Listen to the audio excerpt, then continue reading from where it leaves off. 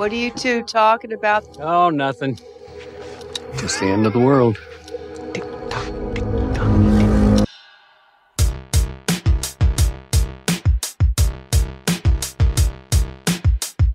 What are you doing?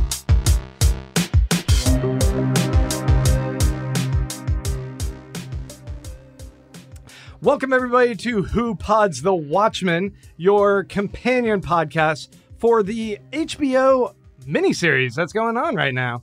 I'm your host, Grant Davis. Along with me is my co-host, Clay LaPointe. And we even got a third person on mic, our producer extraordinaire, Producer Mike. Hey, how's it going? Producer Mike on mic. On mic and running the cam, so I'll be very distracted tonight. Yeah. I'm going to direct all my questions at you. Let's just see how you can post everything, doing all the imagery and all that whatnot. That's a terrible idea. Yeah. Clay. Yes, sir. We're back for week 2, episode 2. This one is, let me pull it up here. The title is Martial Feats of Comanche Horsemanship. Horsemanship. Borscht. It's a little bit of a tongue twister. Yeah, you did. Now, this is directed by Nicole Cassell, who directed the first episode as well. Written by Nick Hughes and Damon Lindelof. Nick Hughes, the son of Carlton Hughes from Fresh Prince. Yeah, yeah, that's what I meant. No, not that Carlton. From Lost. That was his collaborator on Lost, and now he's working with his son. Holy smokes. Isn't that wild? It's kind of... You know, Vince Carter is playing with a lot of children of former teammates that he used to play with. Is that Aaron Carter's brother from... Nick Carter. You're thinking about Nick Carter? Oh, yeah, okay. Exactly. One of them. Yeah. I heard one of them got in some trouble. Oh, we're going to get... Nope, I'm not going there. If we go off topic, we get the squids. Yeah. Don't want to deal Let's with avoid that for at least 5 minutes. Hey, it's nice to see you, and we're here to talk about episode 2. Episode 2. Yeah. So what'd you do in the week hiatus? We were gone for a week. I've been camping for the last 4 days, and now I'm finally back in civilization. Well, welcome back. How was camping? It was nice. Unexpected 5.5 inches of snow here in Texas, which doesn't happen often. Damn. Yeah, it made for tough nights, rough nights, but it was nice in the morning to have a little campfire going, you know. But the best part about, I don't know if you know this, but if you are camping in sub-freezing temperatures, you know, I don't know how you are, but like as a I consider myself somewhat of a respectable and respected, maybe 36-year-old man. You're respected. Thank you. Yeah. And, you know, I can't, I don't think a night's over unless I've like maybe polished off a good half sleeve of Oreos. Wow. I don't know how you are. I mean, camping or otherwise, right? I mean, it's either going to be a Fig Newtons or Oreos for me. That's a martial feat of exactly. obesity. I think. But the thing is, when you're camping and it's 25 degrees and you have your Oreos and milk, you don't even need to put the milk in a fridge. No. You just roll over and go to sleep. You have to just like thaw it out. Yeah. You put the gallon in between your legs, warm it up for a little bit. Yeah. It's a weird way to drink your milk. But anyway. It's gross. Let's move along. Yeah. Well, you had a week to think about the last episode. You have any other new insights, new impressions now that we've digested for a week? You know how much I liked it. Right. I mean, I'll just say, because I think I talked to you a lot about what I'm watching on Netflix, Amazon, Hulu, and the bunch. And after watching this show, you just realize how terrible it is to watch Sean William Scott in another movie with The Rock. I think you know what I'm talking about. The 2003 classic. Yeah. The Rundown? The Rundown. Yeah. Yeah. So, you know, I tried to watch that this morning for about 30 minutes once I got back into town to kind of get me ready again for being back in society. And it was not a welcome introduction. How's the mezcal? What are we drinking? Mezcal? Yeah. That's strong. Yeah. I thought we needed something for this episode because it got a little crazy. It did get crazy. Yeah. And I was thinking about, like, it's been a week since the last episode, and a lot of shows are now on this binge model.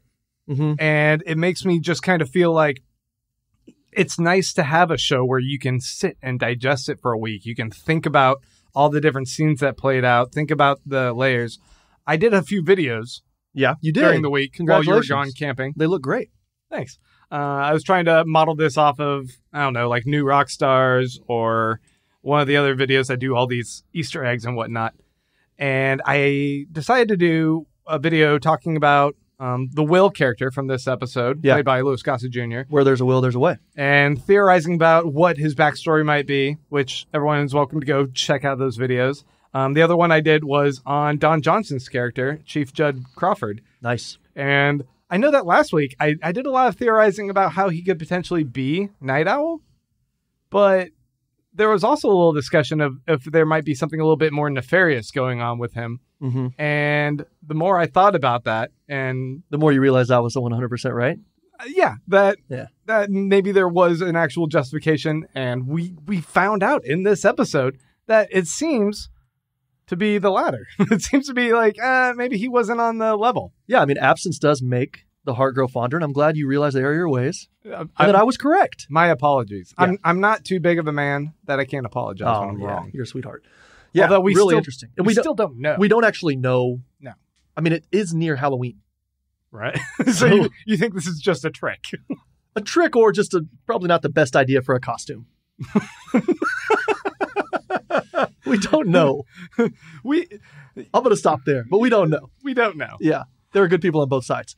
But yeah, no, I mean, so what was the feedback like, and where can people still find these videos on YouTube? Or, I mean, I know we were pulling videos or doing something. Yeah, I actually ended up putting it on another channel per suggestion from producer Mike. You suggested that we throw the videos onto a whole nother channel because it might be a little bit cleaner for organization and help the algorithm as far as like being able to find the files. They're all that type of file. Those type of videos are going to be located one spot. Our other videos in the other spot. So you've got JPEGs in one, TIFFs in the other. TIFFs. Yep. Did he say tips? TIFFs. Okay. TIFFs. All right. Yeah. Do we know? Is that a thing? I don't know if people still use TIFFs as an image file. Oh, okay. I mean, maybe for like super large images. We use it like an e-discovery. Oh yeah. In the boring legal profession. I can see that. Yeah. So first impressions. What'd you think? Hot takes? Yeah. Do a hot take. Hot takes. Hot take. I was really impressed by most of this episode. I thought that it leaned into the weird in a really good way, and I found that really engrossing. I was compelled by a lot of the mystery of what was going on with Louis Gossett Jr.'s character, Will, and I ended up getting a little bit bored and antsy at one point when Sister Night is over at Jane's house during the memorial thing. Yeah. And she goes to lay down. I'm like, come on, we have that dude over there. What are they doing with the story? And then all of a sudden she puts on those Night Owl goggles. And I was like, fuck yeah, I'm back in. Yeah. They did it. Yeah, it was good pacing. I mean, just when I thought they might be losing me, they bring me right back in. I'm so taken with this show. It weaves just in all the right ways. It drops in all the sprinkles of weird that I want. And it addresses all these issues in a very mature way while really densely packing in all the Easter eggs, all the references to the Watchmen, and doing a very appropriate homage. Absolutely. What'd you think? You know, I mean, I wasn't really that surprised. I didn't think it was a zany episode. I don't think it was surprising in that sense. It kind of built really well off what it did in the first episode. So we see the foundation, the groundwork, and now it's building on that. And so I wasn't really surprised per se. I mean, we knew that, okay, someone goes after a police officer, especially the chief of police, then there's going to be retribution for that, and the violence and the anger is going to get amped up, right? And so I think we continually see, and also we know from the Watchmen, hey, nice pour, by the way. Thanks. Jeez, We don't have to call that out. You've been doing that long? I do a beer podcast. Yeah, right. So, I don't know. It didn't really surprise me. I thought it was really good. But I think when, off camera, we were kind of talking, you kind of said, oh, this is a zany one, or what about that episode? And I kind of thought, I thought it kind of like played its role. I mean, it didn't really do anything to me. It did kind of have that. I wonder, and I want to ask you this. This is interesting. I was thinking about this on the way here. What was the first show where it's like, oh, you want answers? We'll give you an answer, but it's going to create 3 more questions. I mean, Lost did it for sure. Yeah. But if we're working back before that, can you think of another show that was like, Before Lost? I mean, did 2004? Did I Love Lucy do that? I don't think so. You don't remember those episodes of Friends when you're like, where did the turkey originate that it landed on Joey's head? Is his ex-wife a lesbian or not? Exactly. I think we found out right away. Yeah, you're right. But I mean, still, you want confirmation. Yeah. Yeah. We got the off-topic squids. So yeah, that's not a surprise. We got to jump back on topic. Folks, this episode, like I said, was called Martial Feats of Comanche Horsemanship. And I want to start off there because that's in reference to the painting, which is a painting by George Catlin that was painted in 1834, hanging in the Smithsonian right now. And that was the painting that's hanging in Chief Judd's house as Angela walks down the stairs to sneak out the robe out of the front door. She walks by that painting, and then it just hella lingers on it. And it's like, this is the title, this right here. But there's a really interesting quote from the painter, George Catlin, about why he painted that. And I thought I wanted to read that for you. He says, "Amongst their feats of writing, there is one that has astonished me more than anything of the kind I have ever seen or expect to see in my life. A stratagem of war learned and practiced by every young man in the tribe, by which he is able to drop his body upon the side of a horse at the instant he is passing, effectually screened from his enemies' weapons as he lays in a horizontal position behind the body of his horse, with his heel hanging over the horse's back, by which he has the power of throwing himself up again and changing to the other side of the horse if necessary.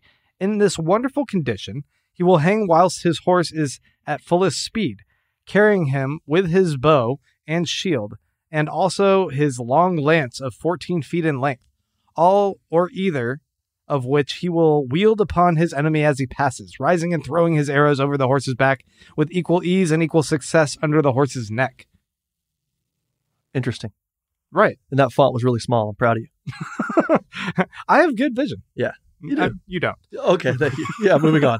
Put a squid on that. Yeah, no, interesting. I mean, we're definitely looking at people effortlessly hiding themselves. Yeah. Right? While they're also being, aggressive and on the offensive. I mean, is that what you got from that? Yeah. Is this literature 101? I mean, I take from it that people knowing how to shield themselves in different ways and switch sides, the duality of it. I mean, I think there's something to the idea of Judd Crawford being revealed to us as potentially a member of the 7th Cavalry. He at least had some KKK robes in his closet, and yet he was also working on the side of the police. So what is going on there? What's the larger backstory of this guy? Is he able to shield himself, switching from one side to the other, and play this role for everyone where, when is a lie not a lie? Yeah, Clay? Right. When you're acting. That's what Ozymandias says to his robot theater slaves, or whatever the fuck's going on there. On his second birthday. And yeah, it feels in a way like that. Yeah. Yeah, I mean, it was interesting. We still don't know, speaking of getting an answer and it leading to a question, we still don't know why that was there, what purpose it serves, and what he does with it. Look, best case scenario, he keeps that there to remember maybe his family's dark past. Right. Right. And so he's actually still fighting for the side of justice and just uses that to remind him when he's putting on that's like a huge tie collection or socks, whatever it was, right? It's pretty wild. Worst case scenario, you're right. He is playing both sides and we don't know. And I think Will has something to say about that if he can get enough of his pills to remember what's going on. Man, poor Will. He's now a liability with his forgetfulness. Yeah. Because you're the key to all this. Yeah. Do some crossword puzzles, Will. Strengthen those brain muscles. Yeah. So let's go ahead and jump in. Let's talk about the very opening scene. I want to talk about the title sequence. Yeah. Because just like when we used to talk about every issue of the comic, I love talking about the cover. I love talking about the title sequence. And the title sequence here was... Oh, yeah, and a little heads up for you guys. We're jumping into talking about the show itself. We're going to hit some spoilers.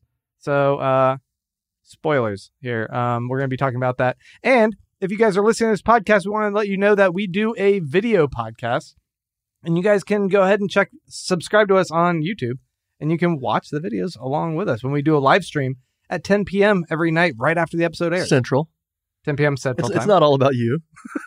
There's a lot of people that aren't in the Central Standard Time Zone. I'm a podcaster. Yeah. It is all about me. Yeah, right. This is one of the most arrogant professions. Listen to me and my thoughts on this. Yeah. Anyway, let's jump back to the title sequence. Yeah, when we used to talk about the comics, I would love talking about the cover images. And similarly, I love what they're doing with the title sequences, especially since it seems custom built to each of the episodes. This is something that we've seen other shows kind of play around with a bit. And it's coming a little bit more into the norm. With the first episode, we had the flicker of the video, the old-timey 1921 video. And that's where we see the Watchmen title. And here we have the typewriter typing it out before we flashed into all the women typing on the typewriters. I like it. Yeah, it was really cool. I think when you see creative energy being put even into the title, you know that creative energy is being put into every little iteration of this show. Well, and also we know that here he wants to focus on racial injustice and racial tension, right? And I think he knows, like we all should, that has to come from somewhere.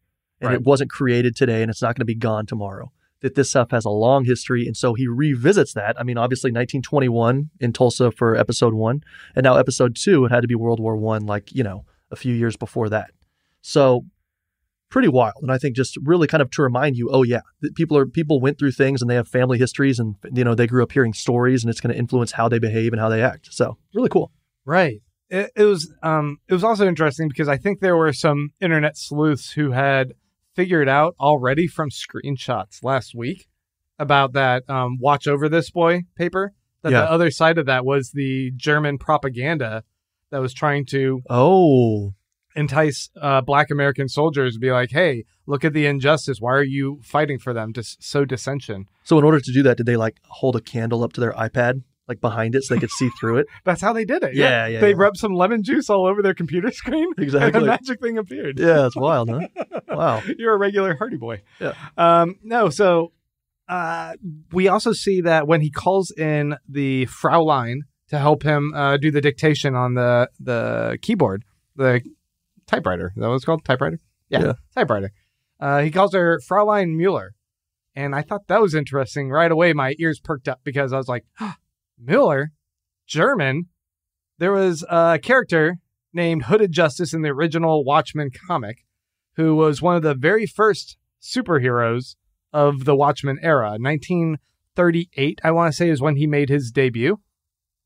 And the idea was that a lot of the theory went that it was this guy named Rolf Mueller. I think a lot of that theory was posited by the first Night Owl in his book Under the Hood.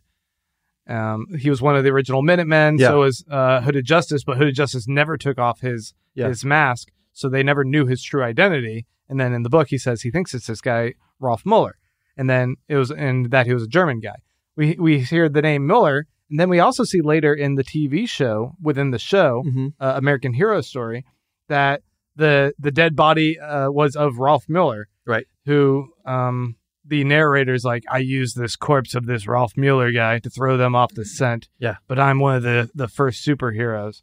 So they're already in that show as well, casting doubt on the identity of it being Rolf Mueller, while at the same time kind of drawing into the past of the original Watchmen and tying it into this story here. Yeah, definitely a treat for people who've read the comics and are into it. Yeah. Yeah. I thought it was kind of cool. Totally. But then again, I imagine that might be a little bit too much for like a lot of the casual viewer. Like, I don't care. I doubt the casual viewers are watching this. So you think this is only for the zealots? Yeah. The ratings were really high. It's like 1.3 million. Really? Yeah. Our podcast. Yes, for our podcast, for whopodsthewatchmen.com. No, it was like, it attracted more viewers than, what are the other HBO shows? Righteous Gemstones. Right. Succession. Yeah. I think they have a lot of other shows right now that are a little bit even more niche than this. I would say that superhero shows no longer are niche. They are kind of mainstream popcorn fare at this point. So You don't say. we've taken over. Yeah. Us nerds. Yeah. You're a nerd. Okay. Let's move on. So when we move from there, we see that those letters are being dropped over his dad's marching fields, and his dad takes that letter back home with him. Yeah. When do you think? What year was that? Like, what was the German War? When you say German War, you mean World War I? World War One. That was like 1919 or so, right? We're looking at the late teens. Right? Yeah, just a few years before.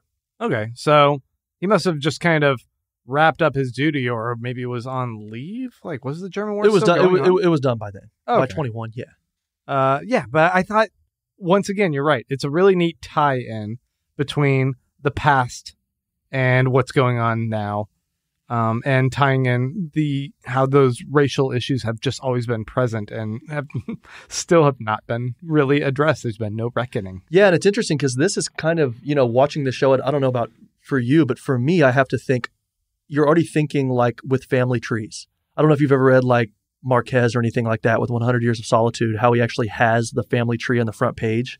And when you're reading it, you're just like going back and forth so many times to kind of remember which person they're talking about. And after a while, like 200 pages in, you just rip it out. And I know a lot of people who do that reading that book because it gets not confusing, but it's just easier to keep track.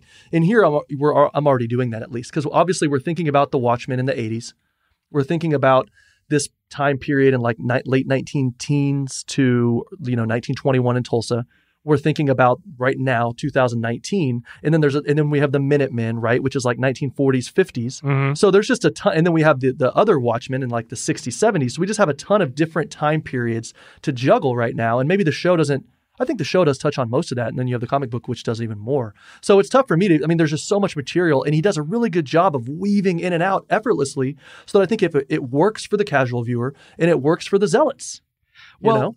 Yeah, but it is interesting that he's jumped a couple times. I always say he, like it's only Damon Lindelof, but it's all of them. They've jumped a couple times between different time periods, even in this episode here in the approximate modern day. Because it seems like they went from 2019, our present day, to 2016 for the White Knight. Is that what it was called? Yeah, precisely. The attack that came from the 7th Cavalry. The Kristallnacht. The Kristallnacht, essentially, where but in this case, they're going after the police, the militia, the 7th Cavalry are, and they're busting in the doors and attacking them. You see the ticking clock going right toward midnight, and midnight striking is always an ominous thing from Watchmen. It's the whole idea of the clock ticking toward midnight because that spells doom. That's the doomsday clock. And then similarly here, it strikes midnight, and that's when the door kicks open and they start taking their shots at Angela and Cal. Yeah, we have some questions there. Yeah. I mean, I think, for me at least, the biggest question is, why isn't she dead? They had her What dead happened to there? rights. What happened there? Who saved her? Who was under the hood? I was thinking hubby with a frying pan. You think hubby? Well, see, yeah, it all kind of depends on what we see later. Right. But right now, we're just left to speculate. And I feel like it could have been that the person under the hood was actually her captain. Yeah. And if it was Judd there watching her and he goes, no, I'm going to use her to my advantage for my larger master plan. Yeah. Sure. If the whole Judd being a member of the 7th Cavalry is all a red herring, then maybe it's hubby with a frying pan. Yeah, exactly. We don't know exactly what it's going to be. Yeah. But that was a huge mystery. It was. Hey, and can I actually jump back really quickly to the timing? I have a small, would you say quibble? Gripe? Quibble? I have it's just a question. I don't know. I could be wrong. Okay. She goes and she finds her captain, police chief, whatever, hanging from the tree. At what time would you say? I'd say that's around like 11 or 12. 11 or 12 p.m.? Yeah. Yeah. Okay. She then grabs the guy, Will, takes him back. Let's say they get back and she kind of gives him the coffee at around 1:30. Mm-hmm. Okay. When she goes back, she then gets a call while she's chatting with him. Right.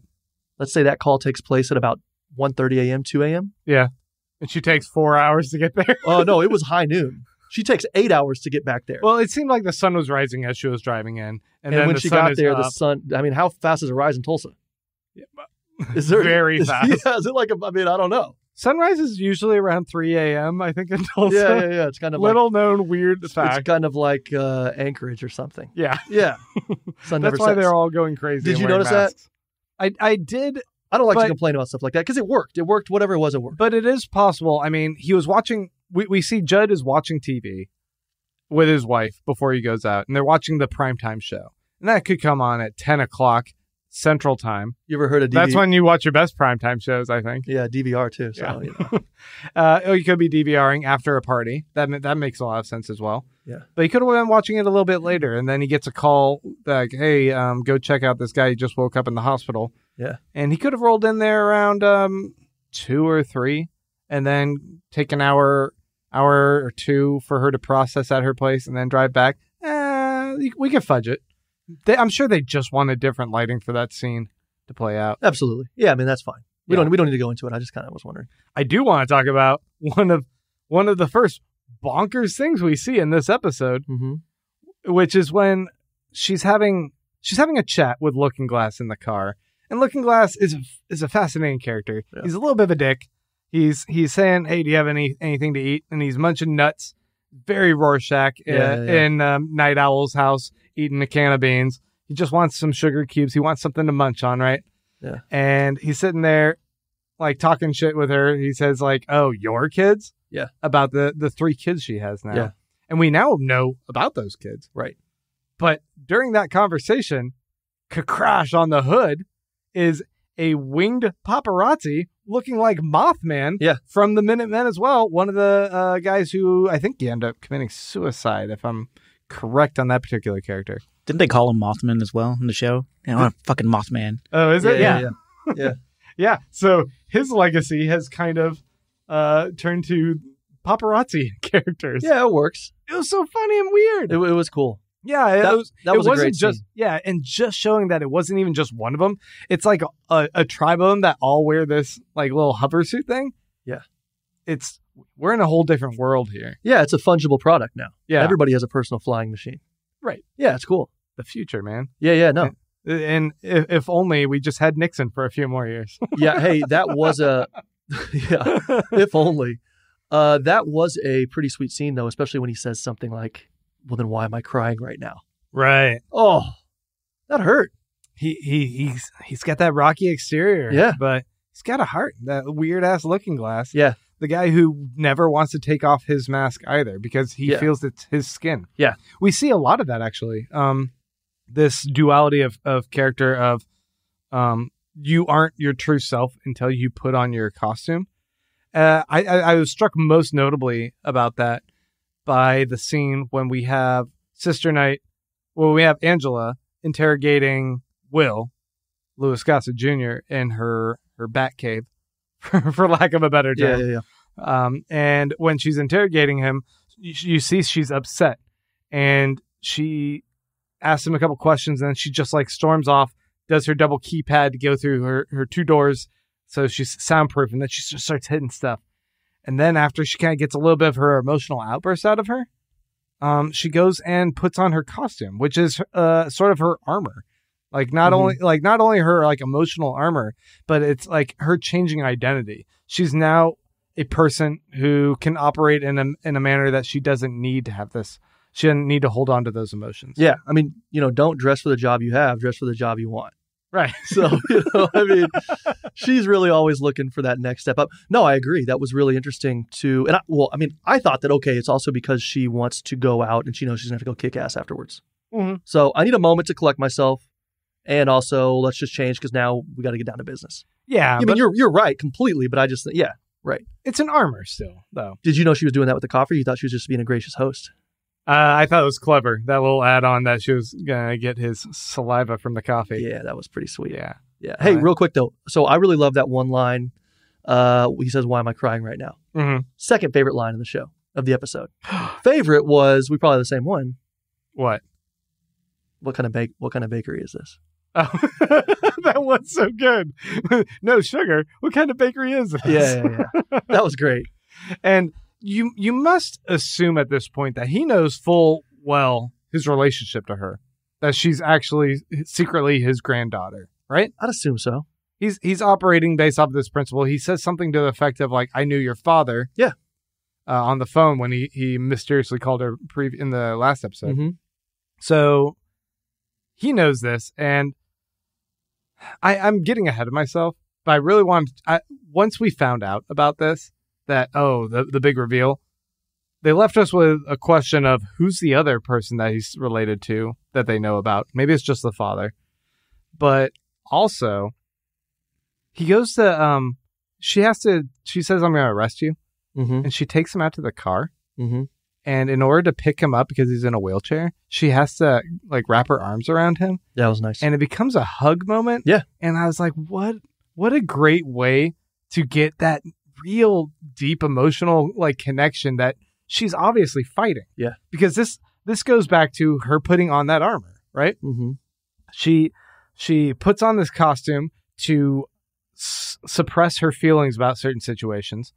And similarly, we see that like when she's lying in the hospital bed after the White Night, the attack that got her shot in her own home, we see Chief Judd being like, you can cry if you want to. You Yeah. just lost your partner.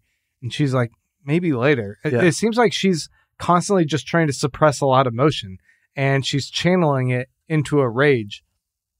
Yeah. She beat the fuck out of that one dude in the Nixonville trailer park. Yeah. I mean, she's somebody who takes as a point of pride to control her emotions and take care of business. You know, I mean, we see even her husband asks her something like, are we going to be safe? Right. Right. So even in her own home, she's constantly thinking about her family's safety. Whereas a lot of us are thinking like, you know, let's throw some food in the microwave or something. And, you know, Yeah. let's get some peas. Let's get some peas and fettuccine or tortellini in the, Why are you looking at me? Why are you saying my favorite meal right there? let's get some chicken strips and peas in the microwave right now. It's so good. Yeah. You got to try it. That's one word for it. No, I think that, and hey, speaking of that trailer park scene, I mean, again, it was really strange for me. It was this visceral thing where I kind of thought, oh yeah, they got to go do this. And then like a half second later, I'm just disgusted with myself. Like, what kind of due process is this? Because you fell into the trap of like, they're just like rednecks. they're recklessly attacking people. Yeah, absolutely. They're attacking poor people who they're profiling. Maybe a lot of them are actually the 7th Cavalry, but still, ellipses. Yeah, exactly. You know, and so we just see that more and more. And obviously, what do we have? I mean, how many more episodes? What is this, 9? Is this a 9 episode I think it's 9 episodes, yeah. So we have got 7 more, more. and it's going to keep just getting ramped up to a place where, I mean, we might flip sides on this. You know, I mean, I would say still now we have a situation where we might have a chief of police who is in the KKK, right? Mhm. Or something, right? Yeah. I mean, and we have a police force which it uses extrajudicial violence like regularly. Yeah. It's a normal routine day for them. There are bad people on both sides. Yeah, precisely. So at what and who point are we rooting for? and that's the thing, which makes it so interesting. We're rooting for Regina King. I'm rooting for the little girl with the staples or whatever those were, making a sweet castle, a floating castle. What kind of castle? No, that not girl. Boy, is that a boy? Topher with the that's a long boy? hair. Yeah, okay, sorry. That's Topher, who was the son of her old partner who died. Right. So she ended up adopting that kid. Just a second. So Topher's a boy. Yeah. Okay, sorry. Just has long hair. Sorry, Topher. It's a kid. Anyway, Topher was making this castle that's floating magnetically, which looks fucking awesome. But also, it's a castle that Ozymandias is living in right now. Yeah. Like, this castle seems to be popping up in every single episode. You see that Dr. Manhattan was making a statue to it. Yeah. Now you see this kid is making this castle. It's got this little turret thing. And Yeah. It looked a lot like it. I think at least next to me. episode we're going to see like a mashed potato mountain, little Close Encounters Well, throwback. It made me wonder if there might be some sort of psychic link going on between that kid and Dr. Manhattan, or if there's something else going on in the air that everyone is like, there are certain key people that might be affected by some other machinations going on by Ozymandias. Well, remember in the while comic he's putting book, on his fucked up plays. I mean, as people know in the comic book, certain people who were more sensitive than others might have, nightmares and dreams, and I don't know. About the event in New York City in 1986 or something. When the squid exploded, in the original Watchmen comics, that was the ultimate big cataclysmic event. I think they call it the DIE, the dimensional. I don't even remember what the acronym is supposed to be, but yeah, it was it's so fucking bonkers to ever have to explain this, but it's like Ozymandias genetically mutated a squid alien being that also has a psychic brain from a kid that they crossbred into it, and then exploded in New York City, so it let off a psychic blast that affected everyone on the planet. That was pithy. You did a good job. And we now have raining squids. Yeah, and we see a throwback to that whenever he pulled the tomato off the tree. Like there's more genetic. He's still kind of fooling around. Yeah. This guy can't keep his finger out of the pie. So you think he's genetically making tree tomatoes out there? Yeah, it's kind of funny that, in the comic book he does this sweet tiger cat dog thing, and then he does this giant vagina-shaped octopus that explodes, and now he just thinks, accurate. I'm going to actually do the hardest thing I'm going to do. I'm going to dedicate my life to putting tomatoes on trees, when probably some simple grafting work would do. That's the dream. Yeah. To Yeah. just Hey, have it why on was there. his why did he have 2 candles on the cake today? Because it's the second anniversary of his death. Okay, that's the other. I mentioned But earlier. it wasn't a year later. I mentioned earlier that we were seeing things out of order in time. He's been missing for 7 years. So I think in last episode when we saw the 1 candle, that was the first year anniversary of him going into hiding.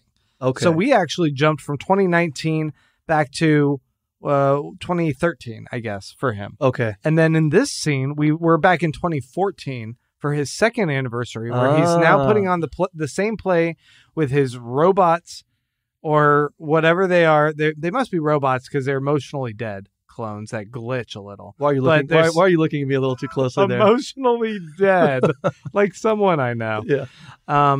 But yeah, it feels like he must be taking these robots and. Okay, here's another thing. He is he like really insecure and in love with Dr. Manhattan? Is that like what your take is on what's going on here? Let me tell you something. I'm not a theater buff, but that's not a good play. The smartest man in the world, lousy playwright. Yeah, I mean, Michael Jordan's not the best owner. I mean, Charlotte's not doing that well right now, so maybe it's pretty similar. I mean, John Elway doesn't make good drafting decisions for the Denver Broncos. Sorry out there. Elon Musk is a fucking idiot on social media. Is he? I don't know. Yeah, as you know, I don't even have a phone, so yeah. Yeah, I don't know. I don't know what's going on with him, but that is interesting. So maybe now, do you think that we will see? I mean, obviously, I guess probably so. We will see like episode 3, 4, 5, 6. It's going to build towards something. Like, when do you think he's going to come into play more? I would imagine it's going to be a couple episodes from now. Because right now it's just kind of more of a curiosity than anything else that matters to the story. But while we're on the topic of him, I do think like, is it too early for me to say my Cubes moment? Is it ever too early for a Cubes moment? I think I'm going to go to my Cubes moment. My Cubes moment for this episode, and for anyone who's new watching this, the Cubes Award goes to anything that was just one of our favorite moments from the episode. Could be a character, it could be a place, a scene, an action, a look. Could be a feeling. I mean, really, it comes from sugar cubes in the comic book. And if you've read the comic book, even glanced at it, you will notice the green sugar cubes that made such an impression on this sweet soul. Yeah, and how crucial they are. Anyway, my Cubes moment? Yeah. Blue Dick. Okay. The blue dick of Tom Meissen or his body double. I'm not sure, since they could have done a Cersei thing where he's got a body double. That could have just been his legit. Sometimes I hairless blue dick. I want to say this. I think it's funny. 10 years ago, if you like rubbed Aladdin's lamp or something and you said, I just want to see, or I want to hear, I don't even need to see it. I want to hear 5 seconds of my life in 10 years to kind of see where it's going. And so you get that, and you waste one of your 3 wishes on that. And all of a sudden, you lean in close to you can hear the ocean in a seashell. You lean in close to Aladdin's lamp and it says, my Cubes moment is a blue dick. God. Would you think your life's a success? I read a tweet today that was someone effectively saying it said the waiter says, enjoy your meal. And then it says me, you too. And then God goes, oh, wait, we got to replay this moment of your life over and over again. Exactly. And I'm like, that's what you're doing to me right here. Yeah, I mean, come on. Did I just do a me too, one of those embarrassing things? No, that was your Cubes moment. That was a Cubes moment. That touched you in a certain way. I thought the blue dick was such a notable aspect of the comic that gets talked about a lot. And they didn't avoid it. They didn't shy from it. In fact, they pan up just to the dick, linger on it a second. Did you think you were going to get a loincloth? No. I think it's freeing, though, because, I mean, we can see breasts. I mean, it's 2019, right? It's supposed to be equality, equal pay and all that. And yet we can see breasts, but we can't see a blue penis. I'm okay with it. The last blue penis I saw was on American Gods, I think. I think the blue genie had, he had a baby arm there hanging off of him. It was a weird scene. I don't know if you saw that show. I'm guessing not. I'm just mouth gaping right now because I didn't know we were going to be talking about blue dicks this long. Moving on. Let's talk about the robots. Let's talk about my Cubes moment. Okay, I'm sorry. Let's go into your Cubes moment. My Cubes moment was just the idea that we still have the newspaper vendor. You know, we do. with this world of social media, less and less people are reading the news, the actual paper. It's a real dying job. Right? Yeah, it's a dinosaur. It was so cool that we actually have the newspaper vendor, and it was kind of a fast-talking guy, and it was kind of this place of social milieu, you know, where people are kind of coming and going and talking to each other and interacting that we don't really get anymore these days unless you're just blasting somebody anonymously on Twitter as a troll. You know, so I thought it was cool that, you know, that was such a focal point in the comic book. And, you know, it didn't really add anything to the story so much this week, but I just thought it was cool. I liked it. Yeah, we see that he also is a little bit of a conspiracy nut. Yeah. He's kind of talking about the Keene Act, or he's talking about Joe Keene, the Senator Keene, right? Who we end up seeing later at the memorial service, played by James Walk. I want to say his actress, kind of a Gavin Newsom type. California listeners or viewers will know what I'm talking about. I don't know. He just looked a little bit too slick for my liking. But he's like ultra conservative. I think he's the son of the original Keene who did the Keene Act. Yeah. In the comic, the Keene Act, for any of you guys who are unindoctrinated, is the act that outlawed costume superheroes. No one could wear a mask anymore and be a superhero. And now his son is highly regarded. He was the one being talked about on the radio when Judd was driving to his death. At the end of last episode, he's listening to conservative talk radio. And they're talking about, this guy. And they're like, I think he's going to be great. He's going to give Robert Redford a run for his money. And we see that he's actually kind of tight with Judd's family. So maybe Judd Crawford is in cahoots with the 7th Cavalry. Yeah. Or maybe he's listening to conservative talk radio for them talking about the boss of that his wife used to work for. Yeah. So maybe it's just like, we're actually kind of family friends. Yeah. Those are just his presets on the radio. Not everyone agrees politically with everyone in their family. So. Oh, really? You can still kind of maintain those relationships a bit. You can? You gotta try. Yeah, exactly. Yeah, we only got one life to live. So, I don't know. I think definitely we'll see that guy come into play more. He could kind of be the hand behind the scenes. Could kind of be like God, what's the show? This happened during the bar exam. The Really Good Show with Matthew McConaughey. They're detectives. Oh, True Detective. Yeah, kind of be like that. Like that's the money and the power behind the scenes, kind of running things. Yeah. I don't know. Well, jumping back to the news vendor before I jump back to Ozymandias, it's kind of flashback there. Yeah. We see a young lady come up and buy a newspaper, and she's buying it for her boss. And I think it is I think it's going to be the Asian lady, Lady Trio. I think is going to be her name. In the upcoming episodes, there's like these screenshots of her wearing this white outfit, and she's got like what looks like Spock ears or something going on. Nice. I wasn't sure really what was going on here, but in doing some research in the backstory, I think she is the lady who her business, the Trio Foundation or Trio Industries, bought Ozymandias's Vate Corporation. Wow. Okay. So she owns that, and we see this little brief snippet of this lady come buy a whole stack of different newspapers. Yeah. And the news vendor's like, does she really read all of those? And she's like, yeah, don't you? Mm-hmm. Which really reminds me of Ozymandias sitting in front of all the TVs. It's just these geniuses who are able to absorb a bunch of information really rapidly. Of course. Yeah, absolutely. And I think so they're setting it up as this new Titan of industry. Yeah, this new heir kind of Titan of industry. So small little scene though. Doing no research, do you know who she reminded me of? I mean, if you're just looking, like let's say you're looking at something over here, TV's over here, right? Okay.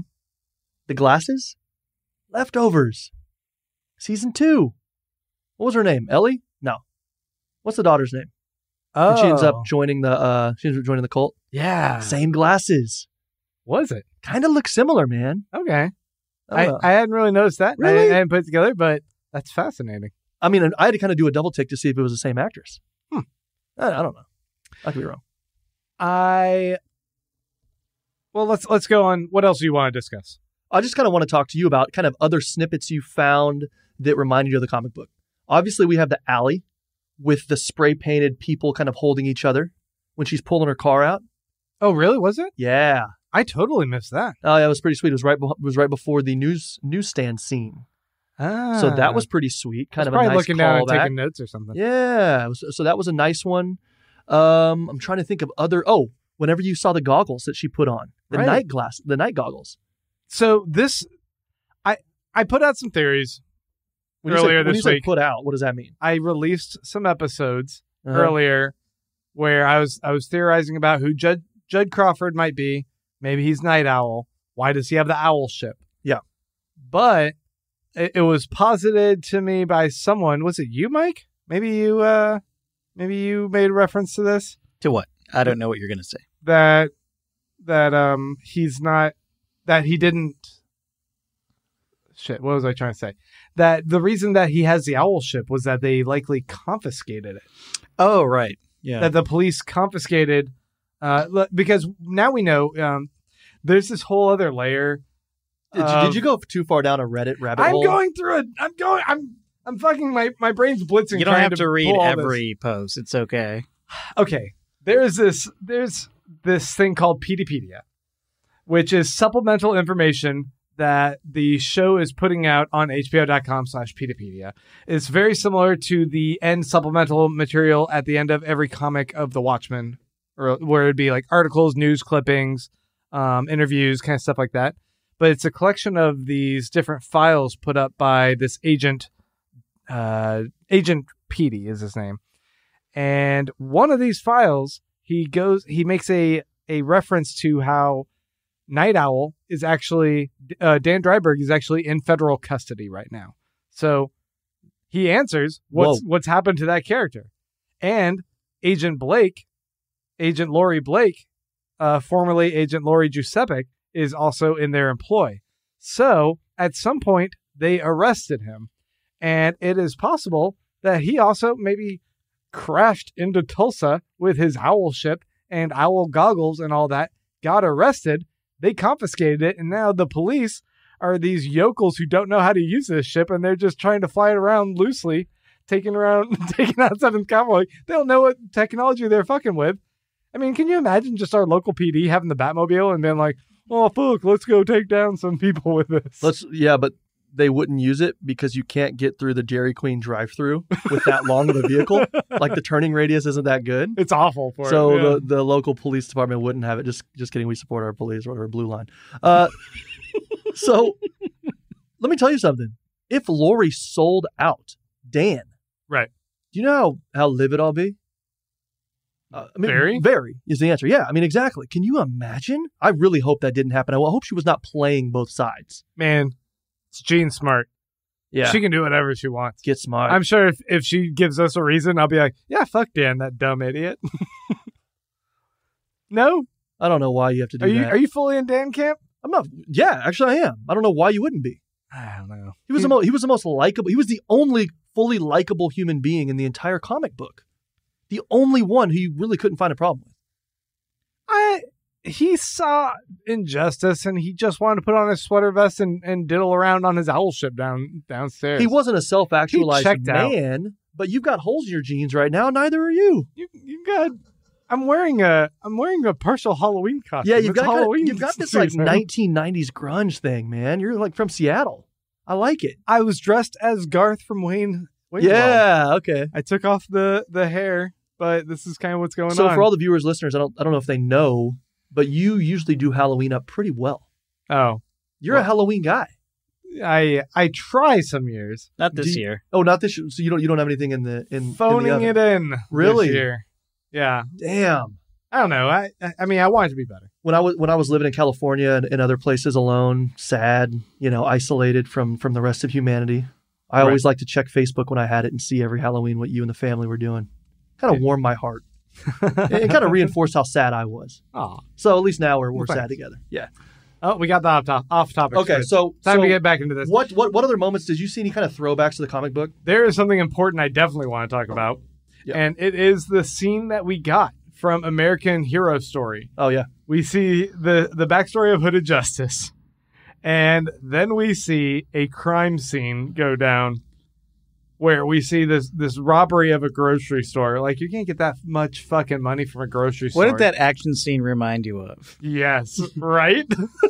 Wasn't the whole thing? That ridiculous, over the top action scene? It What did that was remind a you of? giant fuck you to Zack Snyder, and I can't believe they did it. Yeah. They have him bust through a window and then just brutally start like beating up people, which I guess is true to character of the backstory of Hooded Justice. Like, he was known to be very violent, like unnecessarily violent with people, but he's just jamming the head until it's bleeding, beating these people to a pulp, and it's fucking savage. He stabs that one guy like 18 times. Is it savage when right before that they had a gun to a woman's head? Am I insane here? Or should those people learn a lesson? like a slap on the wrist is not going to cut it. I'm talking about tonally how this fits within the rest of the show. Oh, yeah, sure. It's a whole other beast. We're not... Now, what about that warning at the beginning? Yeah, that was pretty wild. We also get this FCC warning that is... it is a Republican's nightmare of how the liberals are going to. I mean, just like give extreme this was the warnings of future everything. liberals wanted.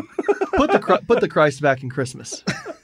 The warning is like it's like 20 minutes of just a laundry list of all the things you're gonna see. It's like a cigarette package or something. It was really hilarious. Yeah, no, that was pretty awesome. I liked the scene. It was cool to kind of see. I mean, even just. I think he does such a good job at kind of changing, colors and framing and just the pacing and everything like that. It works. I mean, this whole show started with the beginning of episode 1, like the old sepia tea stain kind of old film from the 1920s. Right. And now this was kind of done in a similar way, right? It just kind of fit that time. It made sense. It was Added cool. graininess. Yeah. Yeah, it was cool. Quality to it. Yeah. I loved it. And I hope we kind of get like more tidbits like that throughout. It's kind of fun. We get to see a little bit more of Red Scare. Not a whole lot. But what do you make of this character? He's a real one. That guy calls him a Nazi. I'm not a Nazi. I'm a socialist. I'm a communist. Or a communist. I'm a communist. Yeah. I mean, he's a real one. Like, what you see is what you get. And when he's standing on top of a car doing the countdown, he's just kind of waiting to get down to 1. Like, he's doing a countdown. Like with your kids, you do a countdown. You're like, please don't let me get to 0. Like, you're like, I do not want to get to 0. I don't want to be an enforcer. Either A, they're going to call me out, or B, I'm going to have to go to a place I don't want to go. I just want to like keep the energy, keep the calories. I don't want to spend this energy. For him, he's like, damn, why did I start at 10? I should have started at 2. But wasn't the threat that he was going to tear down the Nixon idol? Yeah. But they just made the decision just to beat the shit out of everybody. Let's beat some people. Yeah. We can easily find this neighborhood because of the Nixon, so let's leave that up. Yeah, exactly. Yeah. That's like their Statue of Liberty. Yeah. Yeah. Every time you put up a Nixon, they kind of congregate. I was just kind of I was pretty amused by the character. I like the actor. Well, and what's so great about him is everything fits. Like his what's it called, balaclava or whatever, is always kind of pulled to the side. Like he doesn't even put it on like the right way. It's great. It also just reminded me of the speech that Hooded Justice gives in that story. It's like it's way over the top, but he's like, my mask. Why do I wear my mask? Because I don't know who I really am. But he's also talking about like channeling all of his anger into the mask. Yeah. And I think there's a lot of what we see are a lot of really angry people who probably just need anger management counseling. And instead they put on a mask and you see Sister Knight savagely beat that dude. She's just like pounding her fists over and over when he's clearly subdued at this point. But she's got rage that she needs to channel into something. And rather than cry when Judd's at her bedside about her lost partner, she needs to channel her emotions into her fist punching people. Yeah. I mean, it works. It works with her character. Right. So speaking of people or we don't know or whatever you said, who lifted up that car? Which Archie-mobile lifted up the car? And who was it? See, Will, a.k.a. Will Reeves, which is interesting because you remember that character from the South Park episode, Christopher Reeves, where he eats babies. Yeah, the one who's eating babies. Eats babies and gets stronger. No, but Bass Reeves is the character, the sheriff that he's watching in that movie in 1921. Right. And then when he gets separated from his family, maybe he only remembers his first name and he takes on the last name Reeves I don't think that's addressed here in this episode, so I shouldn't go on too much of a tangent there. But Is this PD material? he does also in the beginning pick up another little kid. So maybe he has that other individual as a partner in crime. There's something also very like mega Night Owl about it. It was like, oh, is that Archie, the Night Owl ship? Yeah. But it's massive. Archie is Was not it? very big. It was pretty big. I mean, the size of the magnet was bigger than this table we're talking at. It was almost as big as the car itself that it just bumped onto. Yeah. It was a dump truck. And that was just a tiny little Oculus in the whole like circumference of that vehicle up there. Huh. That ship. So really big. He has some watchful protector over him. Kind of interesting. Right. When someone picks up a vehicle, don't expect it to go straight up. She almost got killed. Yeah, it dragged the car, and I was like, she could have gotten knocked right there. No, I mean, like, whenever that happened, I almost turned to Diana and I was like, learning moment. You know? Right. If you're next to a vehicle and that happens, get away. It's not lifting straight up. You know? I mean, if you're in this exact situation, run. If a magnet, I mean, I feel like there's a lot of If you're near a T-Rex, right, don't move. If you're near a vehicle that's about to be picked up, move. You're learning a lot of lessons from movies that are very scientifically accurate. Yeah, exactly. That's how I live my life. Yeah. The musical score, we talked a little bit about it last week, but I completely forgot that this is composed by Trent Reznor and Atticus Finch. Holy smokes. Yeah, they're doing the music on this, and it's pretty badass, and I totally recognize it here. I don't know who Atticus Finch is, other than it was just, he was book. also in 9 Inch Nails with them. Okay. So, okay. Yeah. What'd you think about it? I really enjoyed it. In fact, I thought the kind of like intensity that was building when she's beating the guy in Nixonville, Sister Knight's beating that dude. Yeah. It like really had me on the edge. I was like, fuck, this is really intense. Yeah. She's beating the hell out of that guy. And I think that the music's just really lending to this show and building the atmosphere of the world. I think it knows how to lean into tension, lean into energy in the show. Like last week I was talking about, there's kind of this kind of progressive 80s tempo going on when she was like researching stuff. I was like, yeah, I'm feeling that. More of that kind of music. Please. It's kind of like, it's like you see the snowball and you're just picking up steam. You're like, okay, let's go with that for a little bit. And then when it doesn't work, it'll switch over to the next one. Yeah, it really works. So what parts of the show, I know you talked about one moment where you thought was a little bit slow. Was there anything pacing wise that didn't work for you? I mean, it was mainly that they set up a lot of questions and then they were spinning through some other little elements. Like she goes back to the house to talk to the kids. All the while, I know that Will is still hanging out in her Hanoi and Milk or whatever place. Yeah. And so that just kind of made me a little anxious. I'm like, that's like the bigger lingering question, and that's just being put on the back burner. But I like everything I'm seeing with her husband. Okay. And Cal. And I like that he's a stay-at-home dad. He does seem like a stay-at-home dad. I'm not sure if he has another job, but I'm like, right on stay-at-home dads, because me too. Yeah, there you go. I get it. That's a weird fist you just did at the Olympics, on the Olympic podium. Black power, but whatever. So no. So misinterpreted. Oh, okay, sorry. So what did you think? So would you say, I guess, that their relationship, because they have a strong relationship. They do. And I like that they kind of go back to that. Like they seem to have these conversations between them that seem healthy. They do these checks on each other. How do they do that with kids? Doing? Right. My God. Yeah. So I don't even know how to manage. Yeah. So let me ask you this. Best TV relationship ever. I mean, there's only one right answer. It's Mr. and Mrs. Coach from Friday Night Lights. Yeah. So okay. Cool. I'm like, have we already had this conversation? Because I feel like we had this conversation a lot in real life. Yeah. I don't know about on the podcast. Yeah. Okay. But so, we know. Really, yeah. I mean, good. He's a good character. I'm curious to see, is he just not like being a homemaker is just a homemaker excuse. I do not want to get any angry DMs. But do you think he has like a secret identity or anything? Is there something deeper about him too? Or is he just kind of a normal dude? And I don't care. I kind of think he might just be a normal dude. He might just be a normal, supportive partner. I hope he's a normal dude. Because Right. you don't. That'd be kind of refreshing, I think. Yeah.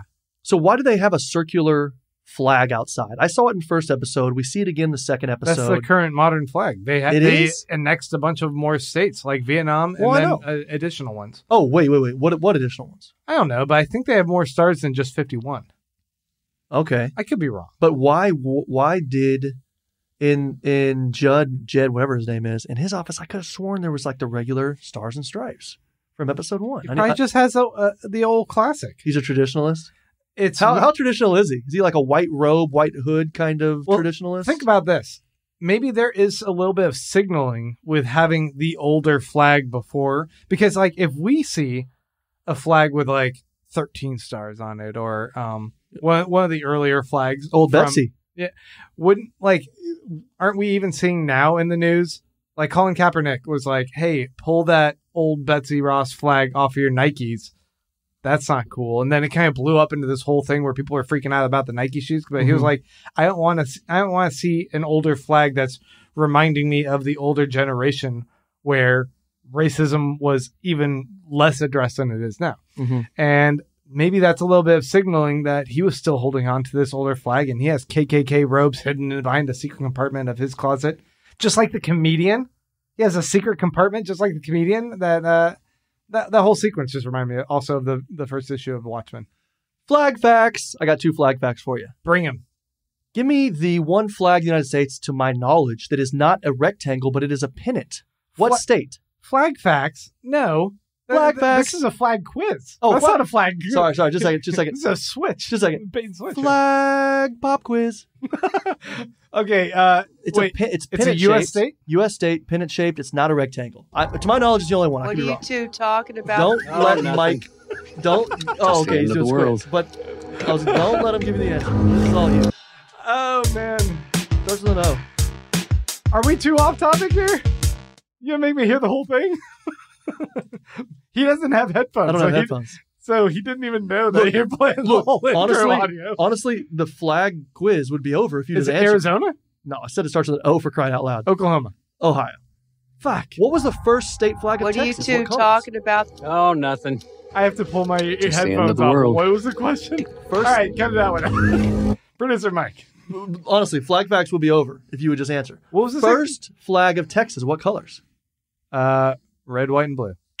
Blue and yellow, the Burn It flag. Blue with 1 yellow star. Pretty sweet flag. Okay, moving on. I agree. I totally did not know that. I feel better now for having been educated on some flag facts. When do you think we will get Lori? I thought she Next was going to be... episode. Oh, really? Yeah. You didn't watch the preview. Yeah, I never do. You should watch the preview because Yeah. she's going to be here next week. I'm afraid to. So I'm looking forward to that. Now, what do we think about... I know you've read stuff. I've been camping. I don't really read that much anyway. I don't know how. But criticism. Are people liking it? Are people not liking it? I know you mentioned, Mike, that we had some good numbers on the show. Yeah, else it's like is the going highest rated HBO show currently airing. Yeah. I like it. So I think the buzz has been pretty positive. I think there was a couple bitchy critics when we did our episode talking about like the critical response. Mm-hmm. And now that I've seen 2 episodes, I'm like, the fuck were those guys talking about? Can they not I feel like there's some critics who should not be TV critics. Mhm. Like they can't handle even a little bit of complexity in a show. They need their narrative spoon-fed to them. And I'm like, the fucking general audience is actually is smart enough now. We are all indoctrinated with the language of how narratives can play out in a variety of fashions to the extent that we can watch this show and we can ride with it and we can absorb it and we can take a second to actually think about something. There's so many other shows that like you're just binging through shit and you're not even appreciating the artistry that goes into each week of an episode. That's in a way I'm kind of not liking the binge model. There's part of me that like, sure, I just want to sit on the couch and I want to eat a fuck ton of popcorn and feel awful about myself. But sometimes I want to appreciate a filet mignon, and that's what I'm getting here. Yeah, I completely agree. So are you saying that people who worked on The Big Bang Theory should not be allowed to be critics for other shows? That's question one. They're welcome to, because they're smart enough to bank off of that. Yeah, show. I mean, you're giving the TV audience a little bit too much credit here. Question two, are you somebody who actually makes popcorn at home? Like in a bag, like microwave. Oh, pop okay, it? You're a bad guy. Yeah, I've done the other. You a kind. stovetop guy? No, You the Jiffy Pop. You mean? Yeah. No, I don't do a Jiffy Pop. Okay, number one movie when you think of Jiffy Pop. There's one right answer. You always say there's one right answer. It's like Stand By Me. Who else does Jiffy Pop? Mike, do you got an answer for this? Not participating in this. You don't do off-topic squids? guys? What was the question? I wasn't paying attention. Jiffy Pop. Most memorable scene from a movie featuring Jiffy Pop. E.T.? Fellas? No? Scream. Drew Barrymore, first few minutes. Why? Oh, yeah. Oh, that's memorable. That's a good movie. Why did this happen? All right. Well, I feel like we're kind of heading to the end of this episode. I think we've addressed a lot of things. We've been pretty patchwork about how we've been talking about it, but I think that's fine. Yeah, I'm sorry. I was camping. So no, that's fine. let me ask you this. Yeah. Character you like the most that you want to see on air and character or on the screen, I guess, and character that you really, we can move on from. Who am I loving the most? I mean, I want more of Sister Night, but I definitely also want more of Looking Glass. I think he's very intriguing to me. Yeah. It'd be cool to have an origin story. Who do I not want to see so much of? Who am I getting bored by? No one necessarily. Yeah. Yet. I agree. I think that's a good sign. It's a good show. I mean, the Ozymandias stuff is almost crowbarred in. It's like a little bit jarring, but it's fascinating. Yeah, I mean, I think he spends the right amount of time on Ozymandias. Yeah. Like 2 or 3 minutes too much, more, and it would be too much. But he's kind of like, okay, he's introducing it. We know that it's going to play a part later, hopefully. It works. Damon Lindelof over on his Instagram had a pretty fun post where he posted about the scene last week with Ozymandias and how people were like confused about how it was written and then and how it translated on screen. And he posted like 4 pages of his script that you can read. It's really fascinating. And how he refers to everything, like the blonde man. He had to call him Ozymandias. Oh, really? Of course, right? The older blonde man or something like that. But also, just in his like little like side notes, stuff that's never going to be like actually said by an actor. But he's like, shit's getting fucking weird. So it's like part of the notes of like what he'll put in the script. The marginalia. It's really funny. And so yeah, check out that post of his on Instagram. I think That's pretty cool. It's a good read. Speaking of Instagram, I mean, I think people do this. I would invite people to write you or whatever, or comment. I don't know how they do it. I'd like to get other people's ideas on cubes. Do we have other cubes? Let us know what your cubes moment is of the episode, Yeah, guys. say that in a better way. Say that in a tech-savvy way. Hey, hit us up on Instagram, smash that like button, subscribe to us, bros, and go ahead and let us know what Muting your mic. I'm just going to mute your mic. Let us know what your cubes moment was from here. Let us know what your theories... Oh, you totally dropped me out. Let us know your theories on this episode, and we appreciate all the feedback we've gotten from you guys so far. It's pretty exciting. If you guys want to help support us, you can always go to patreon.com/whopods the Watchmen. It's an easy way to make a per episode donation or per month donation, like $2, $5 a month, whatever. And we try and put a little bit of extra material up on there as well. What's whatever? $10? $10 is whatever. 2, 5 or whatever. Whatever is like 100. Yeah. You want to be an angel donor to us? Ooh. Yeah. I like that. Swole Sauce, where are you? I subscribe to the YouTube channel. I think is the best thing that people can do right now. Yeah, go subscribe to we have 2 YouTube channels. One is Who Pods the Watchmen, and the other one is Who Pods Breakdowns. Are those kind of your deep cuts? Yeah, that's for the deep cut videos. That's kind of the hipster take, deep cuts. It's experimental at this point. But yeah, by all means, please go support us. Go take a second and hit subscribe. Cool. It helps us out. We are looking forward to next week's episode. We're going to be back here as usual, 10 o'clock, discussing our crazy theories on things, just breaking things down for you. And we hope you guys will come join us and tune in. Until then, we'll keep watching. You don't like it? You don't like the sign off? I looked you deep in the eyes and I kept looking you deeply in the eyes. So it is what it is. We'll keep watching, baby. We'll keep watching. Watchmen.